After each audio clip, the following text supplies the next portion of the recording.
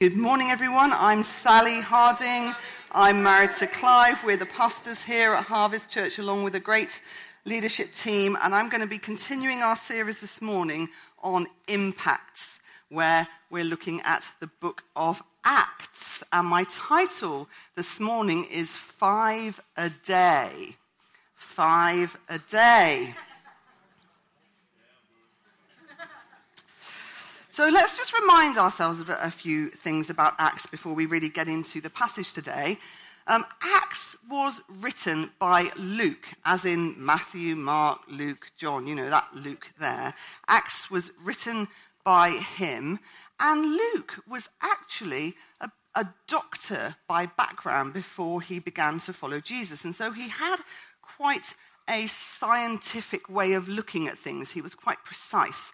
So when we read his accounts of things, they're pretty accurate and detailed. For example, in Acts, you remember Paul went on his journey to Rome and he was shipwrecked and he ended up on the island of Malta. Well, naval historians have looked at those accounts and found that they're really pretty accurate in every detail. He couldn't have made up those details and had it also exact. So we can be confident in what Luke writes to us in the book of Acts.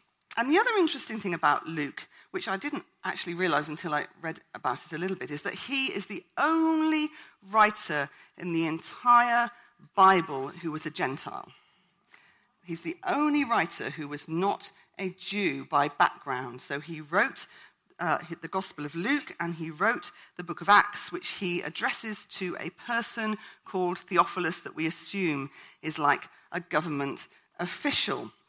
And so Luke gets the job of telling us how the gospel began to spread from like the sacred capital of the world at the time, which was Jerusalem, to the secular capital of the world at the time, which was Rome. And so Luke describes how the gospel begins to spread out across the world. And so the book of Acts is a really important book for us to look at and understand too.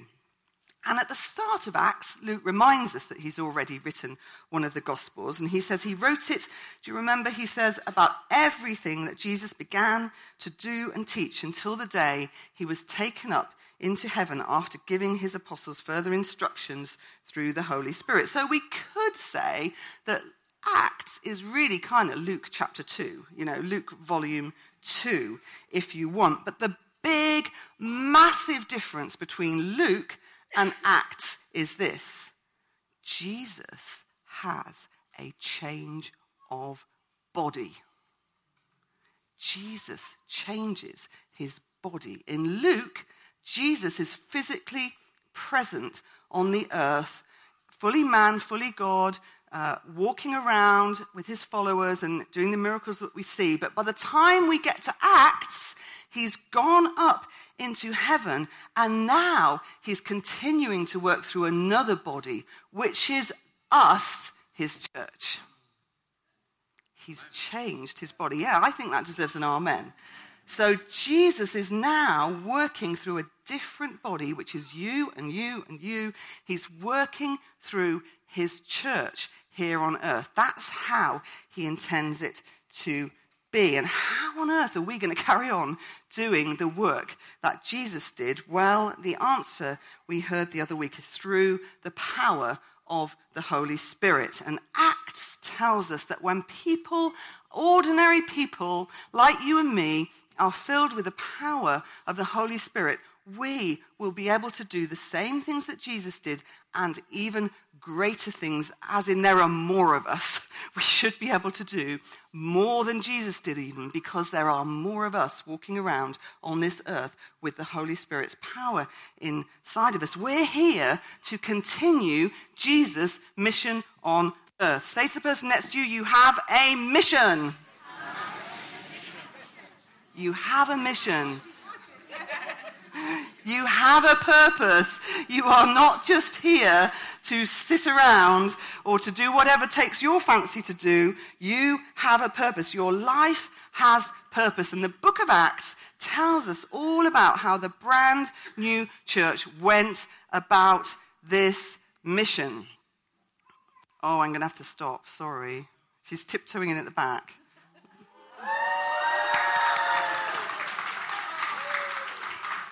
I should point out that's my grandchild in that pram, so I have a special interest in this matter.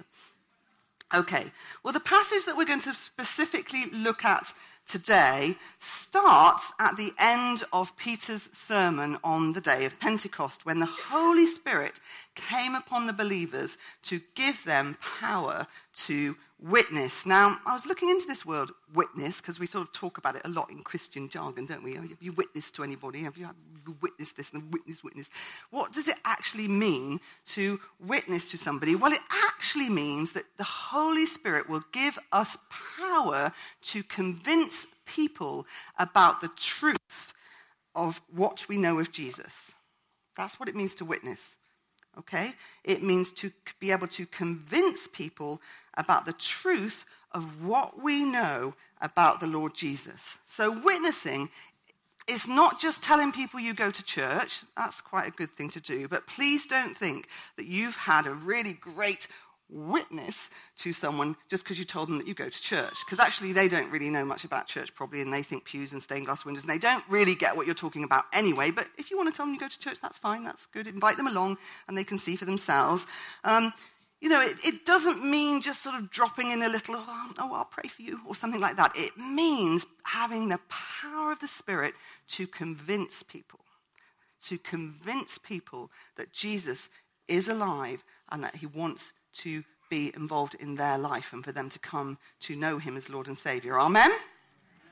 Okay, so we're at that point at the end of his sermon to the crowd on the day of Pentecost when 3,000 new believers get swept into the church that up till then had only 120 people in it. There were just 120 people in the upper room after Jesus died, still following him, waiting there for the Holy Spirit to come, and then we get 3,000 people suddenly in the church. Imagine that, if 3,000 people came and joined our church in one day. Wow. It would be wonderful, and it would also give us some challenges as well, wouldn't it? Right, let's read the passage that I want to look at today then. It's Acts chapter 2, verses 40 to 47. We'll get that up on the screen here for you. Then Peter continued preaching for a long time. Just saying, Peter preached for a long time, Anyway, I won't say anything else. Strongly urging all his listeners, save yourselves from this crooked generation. Those who believed what Peter said were baptized and added to the church that day, about 3,000 in all. All the believers devoted themselves to the apostles' teaching and to fellowship and to sharing in meals, including the Lord's Supper, and to prayer. A deep sense of awe came over them all, and the apostles performed many miraculous signs and wonders. And all the believers met together in one place and shared everything they had. They sold their property and possessions and shared the money with those in need. They worshipped together at the temple each day. They met in homes for the Lord's Supper and shared their meals with great joy and generosity, all the while praising God and enjoying the goodwill of all the people. And each day the Lord added to their fellowship those who were being saved. So let's just pray for us all right now and ask God to speak to us through this passage. Lord, I thank you that this account is given to us of the brand new baby church in the book of Acts, how they did church, how they lived together, how they ministered to you, and how they grew. Lord, I pray you'll open our ears, open our minds, and touch our hearts today to hear something in this scripture that's powerful to change our lives. Amen? Amen. So if we want to know how to do church, this is the blueprint. And I'm going to actually work backward through this passage. And today, I want to look at 5 results that we see in the early church. And then next week, we're going to do part 2, and we're going to look at 5 actions or 5 things the early church did and 5 attitudes they had when they did those actions. Because this is a whole package. We need the attitude, the actions, and the results to see what the early church saw happening among them. But we're going to start today with the results, kind of to whet our appetite for how we might like to be and how we would want to be as the church of Jesus today. But first of all, before we look at the 5 results, I want to point out a few really important phrases in this passage. Well, 2 really important phrases in this passage. And the first one is this: all the believers. Say that after me. All the believers. Okay. This wasn't just about the leaders. Everyone was involved. They were all taking part in what happened. They all did these things. And listen, we want to be a church of all as well. That's how we want to be. And if you're part of this church, if you're part of this group of believers, you need to know that we are an all church. And if you don't want to be part of an all church, this is the moment to escape. Because we're an all church. And it doesn't matter if you're sat on the left or the right or the front or the back or up on the balcony, or even if you're listening to me out in the foyer. Doesn't matter. Or if you're behind the sound desk. Thank you, Catherine. Thank you, Nathan. We are an all church. All the believers.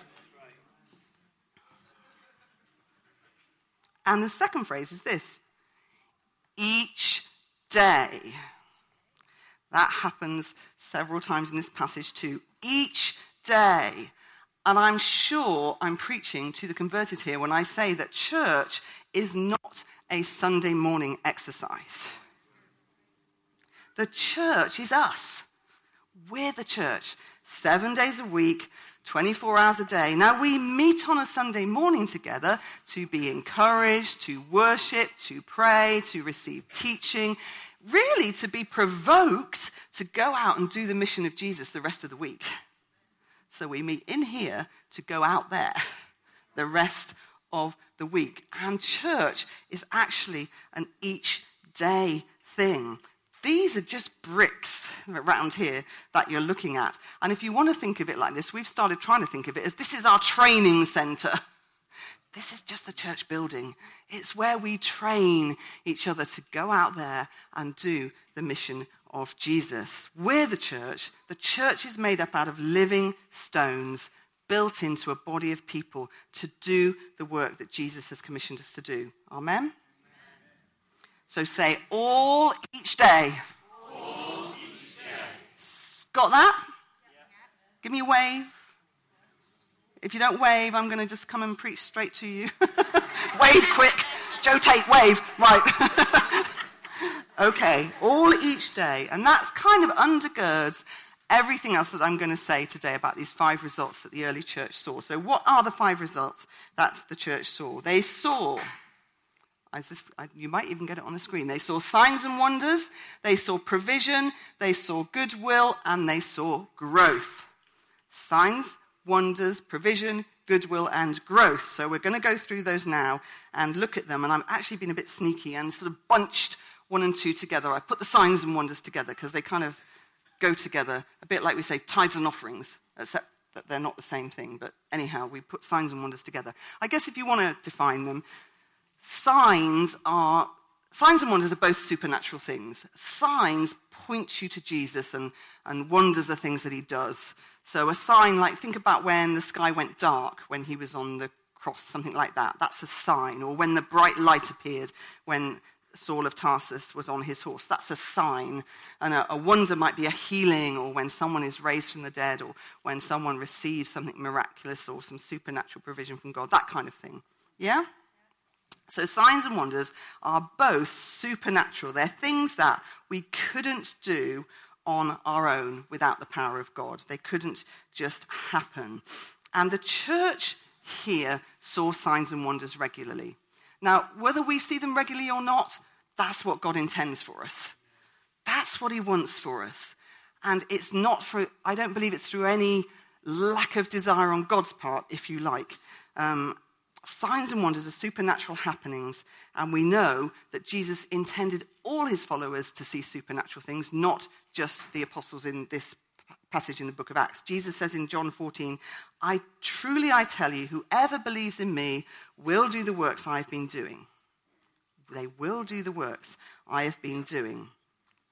And if you want to think something about how you could perhaps begin to think about this in your own life, take a look at the gifts of the Spirit in 1 Corinthians 12. There's lots of scope there, lots of ways that the Holy Spirit can use each one of us. And here's the thing, God is always ready to flow through us. He's always ready to use us in the gifts of the Spirit. He doesn't just kind of do it 2 till 4 on Mondays and 6 till 8 on Fridays or even just on a Sunday morning. He is always, always ready and willing to use you and me to have the Holy Spirit flow through our lives and impact other people. And in the early church, signs and wonders were one of the most significant, important things that drew people into the church. People saw signs and wonders. And today, a lot of people say, well, I don't believe in God. And one of the reasons they give is there's no evidence. Well, signs and wonders are evidence. And so whatever God does for you in your life, whether you think it's amazingly supernatural or if it's just God has answered a prayer, tell people your story, because that's what people want to hear. They want to hear real things where God has done something in your life. So the gifts of the Spirit are there. God is always ready. There's no on-off switch with God. And I guess the only issue really is, are we ready? God's always ready. Are we ready? I don't know about you, do you even think that the Holy Spirit might want to use you to speak to someone when you're at the supermarket or the school gate or the bus or in the university library or wherever you're mostly hanging out? We can be very timid. You know, we offer to pray for, I'll pray for you. Have you ever said that to anyone? Oh, I'll pray for you. Why not pray for them there and then? Why not say, let's just pray right now. Let's ask God to come and make a difference in your life right now. And I think we would probably be surprised at what happens. Do you remember when the disciples in the book of Acts were all praying for Peter to be released from prison? And God does this miracle, this supernatural sign and wonder, and the earthquake comes and the jail opens and Peter escapes. And he goes back to the house where they're all meeting, knocks on the door. And when the servant girl opens the door, she can't believe it's Peter. She thinks it must be a ghost because he's in prison. So she slams the door in his face and leaves him on the doorstep when she'd just been praying with the others that he would be released from jail. So sometimes God surprises us by answering our prayers. But listen, let's pray, and let's pray for other people, and let's expect God to use us. Remember, God has not given us a spirit of fear. Let me ask you something then. Have a think. Can you think of a time when either, I don't know, when you were studying or when you were working or some situation where you had to do something in the course of your studies or work that really you were scared to do, that you were really nervous about doing, but you had to do it because it was part of your job? There's some noddings going on. Anyone want to offer anything? It's got to be legal, decent, and honest. Okay. When we redid the hall, I had to come up with some way of lighting it, and I had no idea what I was doing. I was really scared, and everyone has to live with it. So when Karis is saying when we were refurbishing this room, she took on the task of sorting all the lighting out, and she felt really kind of like, I'm going to be responsible for all of this if everyone doesn't like it. And she felt she didn't know what she was doing. But then, look, you did really well. Thank you, Karis. Anyone else? Paul. I regularly have to take out structural walls of a building. First few times, you get a bit nervous that you might do something. Did you hear that? Paul's a builder, and he's saying how he has to take out walls, and he's always a bit worried the whole house might follow. No, and you get more confident, don't you? I think for me, it would be, those of you that know me, I was a nurse by background, and so there's that awful moment when you get to the end of training school and they sort of let you practice on oranges and pigs with that little sharp pointy needle thing, pigs, dead pigs, And then suddenly comes the time when you have to actually inflict that upon a human being, and I remember this. It was my first ever injection I had to give to someone, and it was a really big guy. He must have been 25 stone. And he'd converted, this is not a good story for Sunday morning really, but hey, he'd converted to Islam, so he'd had to have some surgery on a delicate part of himself, and he was in a lot of pain and wishing he hadn't converted to Islam, I think. But anyway, he wanted an injection for this pain, and so I was the lucky person that had to go and give him the injection. It was kind of like...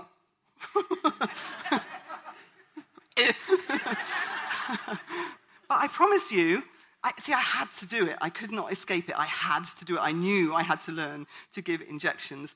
And of course, the more you do it, the better you get at it. And, just line up afterwards. I'm quite good at it now, I promise.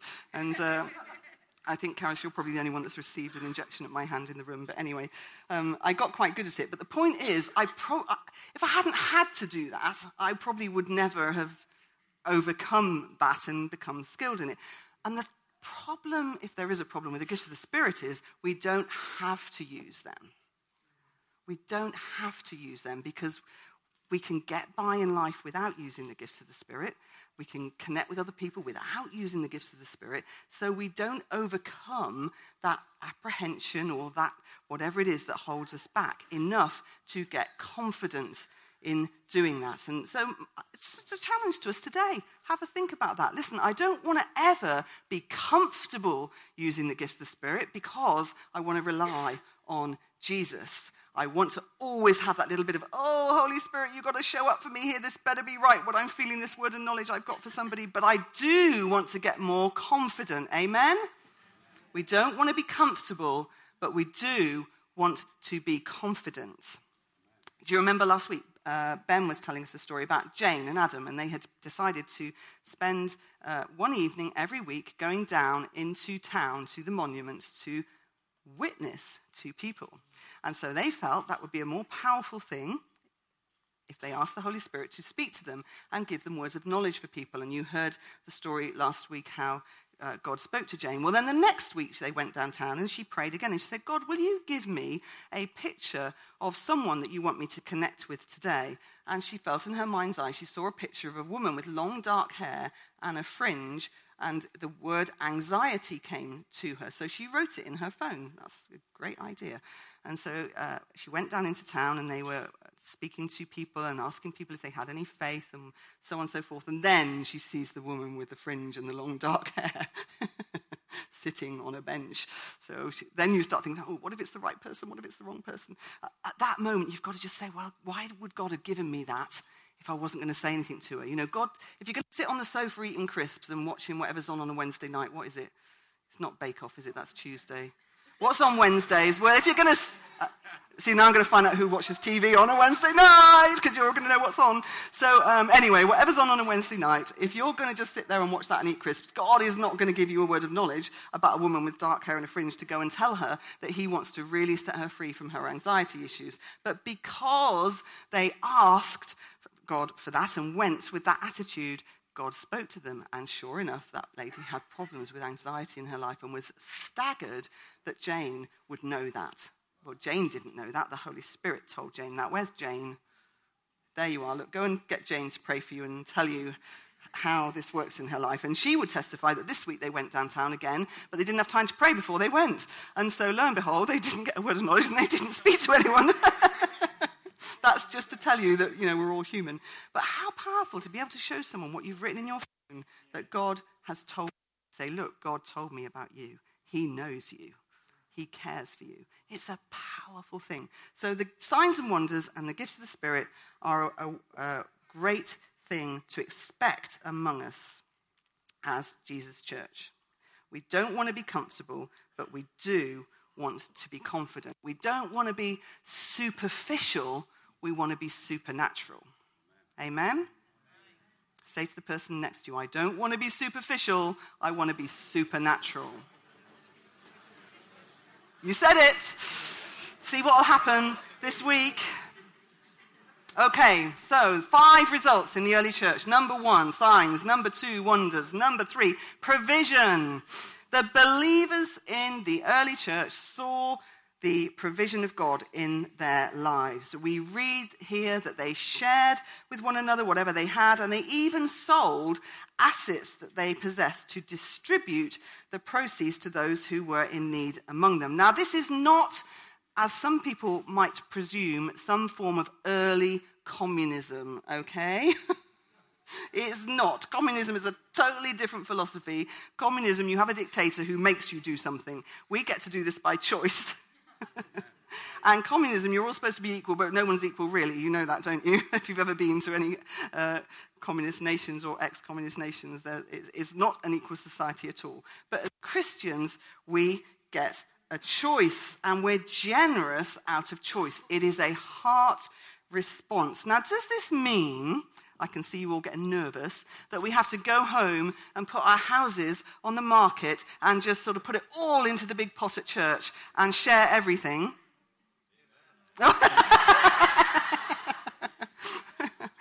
Oh, there was an amen there if anyone's listening to this on a recording. Well, actually, I don't think it means that. This is the only place in the New Testament where you see them actually doing it like that. But I do think all through the New Testament, we see believers as characterized by generous giving. But these were pretty unusual circumstances that we just read about. Jerusalem would normally have about 30,000 people in its population in the time of Jesus. But when there was a big religious festival like the Passover, people came to Jerusalem to gather for that festival. And so at the time of the Passover, the population of Jerusalem was more likely to have been about 90,000 or even more. Hugely swollen population. And suddenly, 3,000 of them get swept into the new church, and they all want to stay around and be part of that and hear the apostles' teaching and be part of that fellowship of believers. And they didn't have anywhere to live or any means of support. And so the church had to pull together to support those 3,000 new believers in that way. It was a pretty unusual time. You know, there was no government benefits to help them. They had to help each other. And actually, when they gave generously to help each other. So here's the thought. If you want to give to Oxfam or something like that, you know, great. But don't do that before you make sure that the person who's sitting next to you in church on Sunday is okay. Because you always see the generous giving in the New Testament is actually toward the believers and believers in need and so on. So think about that. Clive and I, many years ago, we had a young guy who came to church, and he read that parable in the Bible where Jesus tells the rich young ruler to go and sell everything he has as a sort of test of that guy's heart, really, because Jesus always picked exactly the right issue to challenge people with. But this guy read that and thought, oh, that must mean I have to go and sell everything I have. So he went and sold everything he had, even his bed, like everything. He gave it all to CND, if any of you remember what CND was even. The Campaign for Nuclear Disarmament. It was big when we all thought we were going to be sort of bombed any moment. Anyway, he sold everything and gave his money to that charity and then turned up on our door and said, okay, now look after me, please, because I've given it all away. What are you going to do for me now? So it was a little bit misguided there. Let's tell you some things that we've learned about giving over the years, because it is important and we do want to be generous. And actually, this is one of the most generous churches I've ever been a part of. But we've learned always honor God first with your tithe. Put him first. It's a financial principle. And if you're not giving to God, you haven't really got the money to give to anyone else. In fact, if you're not giving a tithe to God, I'm just going to whisper this, you haven't really got the money to spend on yourself. Because it's not yours until you give God that first tenth. And when you've done that, then you can choose what you do with all the rest that God gives you so freely. So, we want to be generous, but let's honor God first, and then we can choose what we do with the rest of our money. The next thing I would say is find out the facts. Find out the facts, because there's genuine need versus a little bit of irresponsibility sometimes, because someone might have no money for their groceries, But then you find on Monday they've got no money for their groceries for the week, but you find that perhaps they've been out clubbing all weekend. Well, it's not that we won't help people in genuine need when they've made a bad choice, but actually you want to stop the cause of the problem, not just sort of keep feeding the problem. Because money problems are rarely just money problems. There's nearly always something behind it. So yes, we want to be generous. Yes, we want to bless people, but we want to help people to establish a good financial basis and to solve whatever problem is underneath and behind that need. Amen? You hearing my heart in that? Okay. So we pay our tithe, we find out the facts. And the third thing I would say is, if you want to bless other people, give anonymously where you can. It's not always possible, I know, especially if you're giving them, your dining table or something. It's a bit hard to give them that anonymously because they know it was yours and you've given it them. I hope you like it, Owen. Anyway.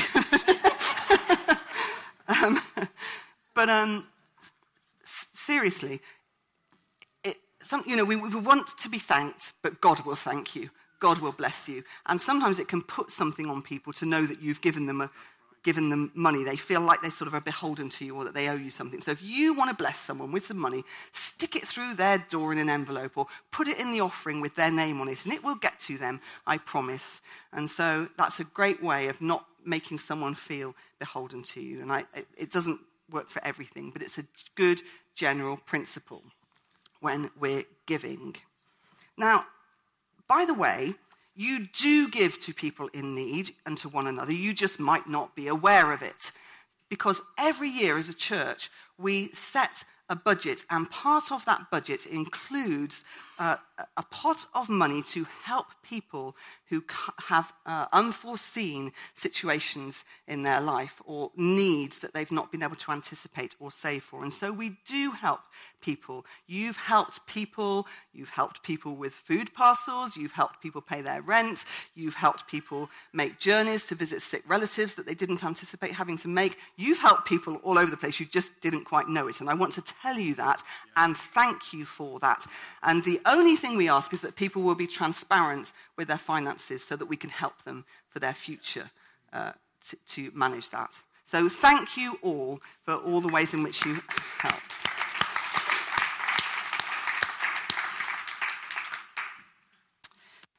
Okay, so in the new church, I'm not going to call it early church because that sounds a bit like some sort of, prototype that matured over the years, and I think this is the best original church. So let's say in the new church we see signs, we see wonders, we see God's provision, and fourthly we see goodwill toward the believers. And this tells us that people looked up to the Christians.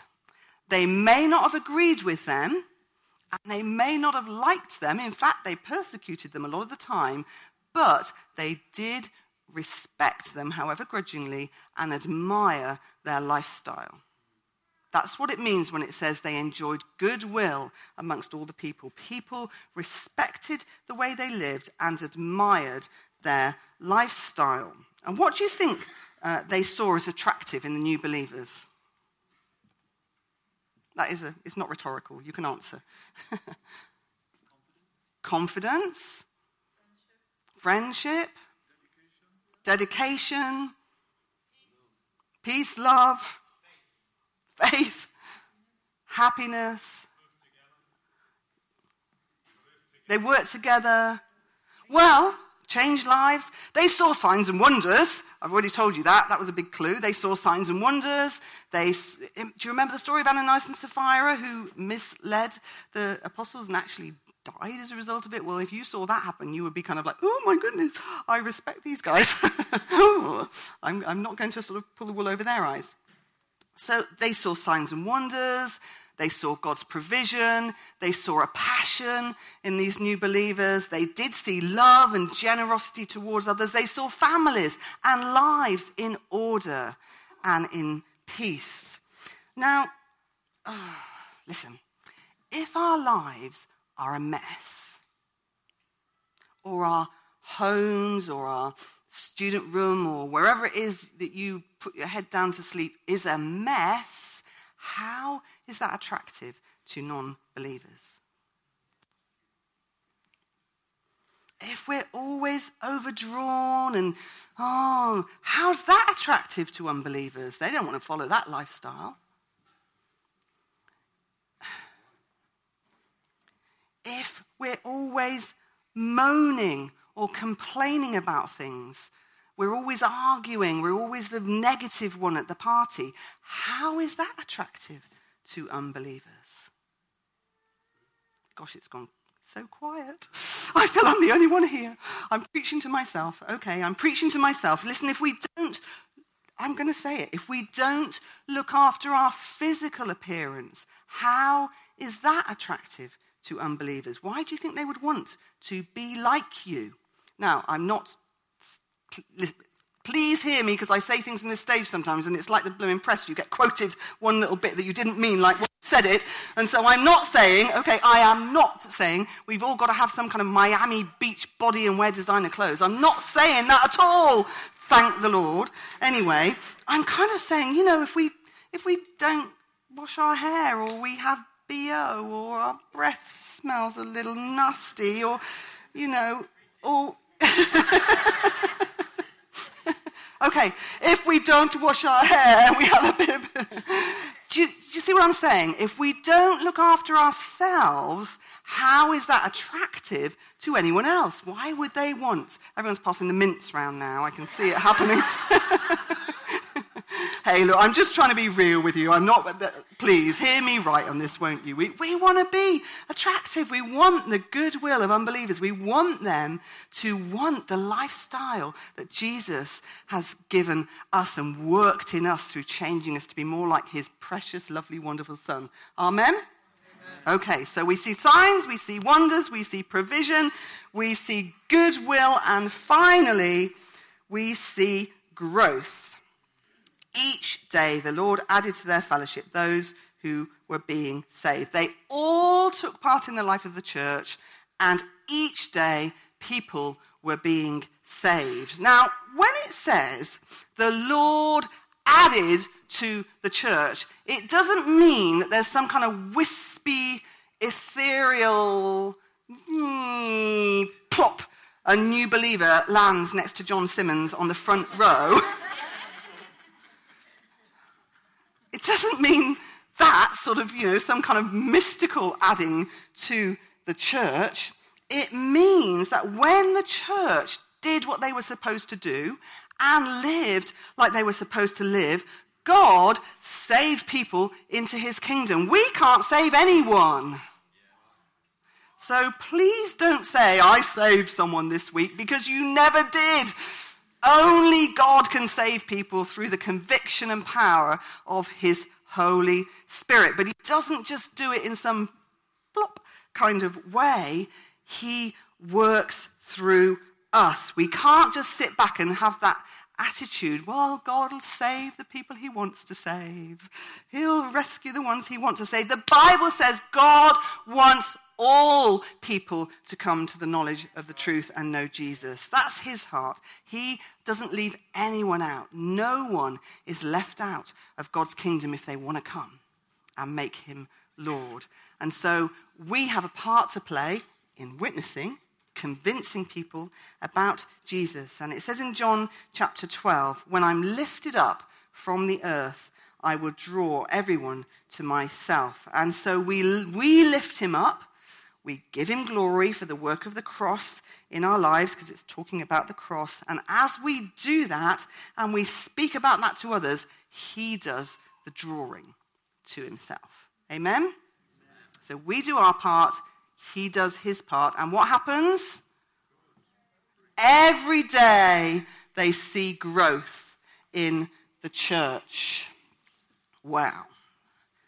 Every day. This was the normal experience of the New Testament church. They had an expectation that people would be saved on a regular basis, not just Sundays, not just through the leaders, but each day. So they must have, wait for it, all, say it, all have been involved in winning people to Jesus each day. You beat me to it, whoever said that. Thank you. So, who wants to be part of a church like that? It's supposed to be all of you, actually. Each day, all of you, each day. Listen, wouldn't it be fantastic if we were seeing supernatural signs and wonders where we were all seeing this amazing provision of God through one another, where our lives were like magnets to attract people to Jesus, not to the church building, although it's great to have you here if you're visiting, and we love to have people here on a Sunday, but we want to attract people to his real church, the redeemed, blood-bought church of Jesus, where we're his sons and daughters, and we want other people to come and join us to be his sons and daughters too. Amen? Amen. Okay, well listen, if you want to go on this exciting life adventure and you want to be part of all each day, then why don't you stand up and let's pray together.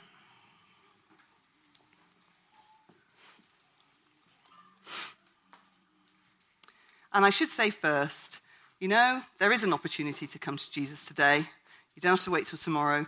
You can come to him today if you've never, ever recognize the work that he did on the cross in dying to put right your sin, taking your sin on himself so that you could be saved from that sin and brought near to God again so that you could know the Father and have him as Lord in your life. Then you can pray that right today. And we should probably do that first. Can we have a prayer that we could be praying? Okay, look, we're all going to pray this prayer.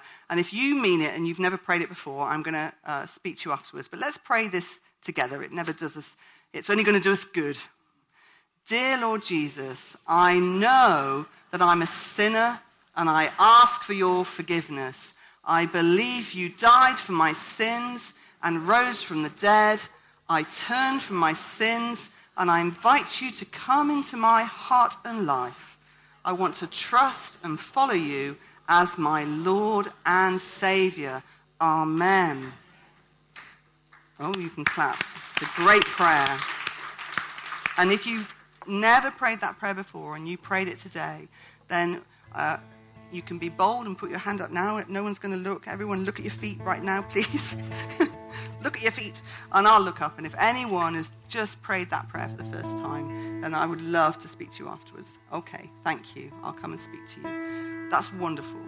Listen, heaven rejoices when someone gives their life to Jesus. It's a wonderful, precious thing. So let's pray for us. And you know how I'd like to pray first? We're talking about signs and wonders, so really we ought to pray for anyone who wants any healing, didn't we? We should pray for anyone who wants some healing today. So if you've got a need in your life to be touched by something supernatural, I can't do anything, but Jesus is here, then why don't you just come to the front and we'll pray over your lives. If you need something amazing, whether it's healing or some other supernatural intervention in your life today, come to the front and we're going to pray for you before we pray for all of us. You're coming to the front as a sign to God that you're coming to him. You're not coming to me. I've got the same as the rest of you, the Holy Spirit, and we're going to pray for you. Okay, so why don't you just lift your hands to the Lord and we'll pray for these people at the front here. Lord, I thank you that you are a miracle-working God. I thank you that you want to work through us, your body, in signs and wonders, just like you worked through your own life when you were here on this earth. Lord, I thank you that you've given us the power of your Holy Spirit, and you say that we'll do the same things as you. So right now we release that power in the precious name of Jesus over all of these people that are standing at the front here, Lord. We release your power over their lives, the power to change situations, the power to be healed, the power to receive the miracle that they need from you, the provision, whatever it is, Lord. You see every heart stood here, Lord. You understand every need, Lord. And so we pray right now that you will come to everyone individually that's come forward and asked for prayer. And if you're part of our leadership team here and you want to come and pray for these people, please do, and then I'll just pray for the rest of us today. This is the bit where you all listen and then you all say amen, okay? Got it? Lord, we thank you again for the book of Acts. We thank you that Luke wrote down for us all that he saw happening, Lord. What a great, amazing testimony it is for us. And Lord, we want to experience the same things that the early church saw, the same things that the brand new church soul, Lord. I pray you'll breathe on us today, fresh life. Breathe on us, Lord, fresh life, that we might have a heart that earnestly wants to see you move among us like this, Lord. We want to be a church of the all and a church of the each day.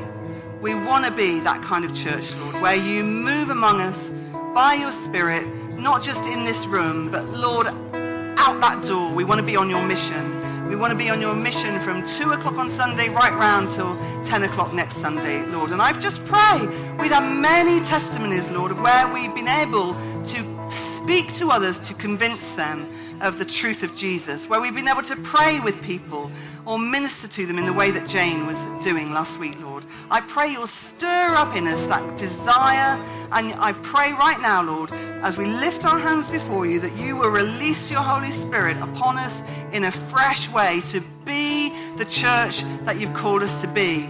And everyone said, in Jesus' name, Amen.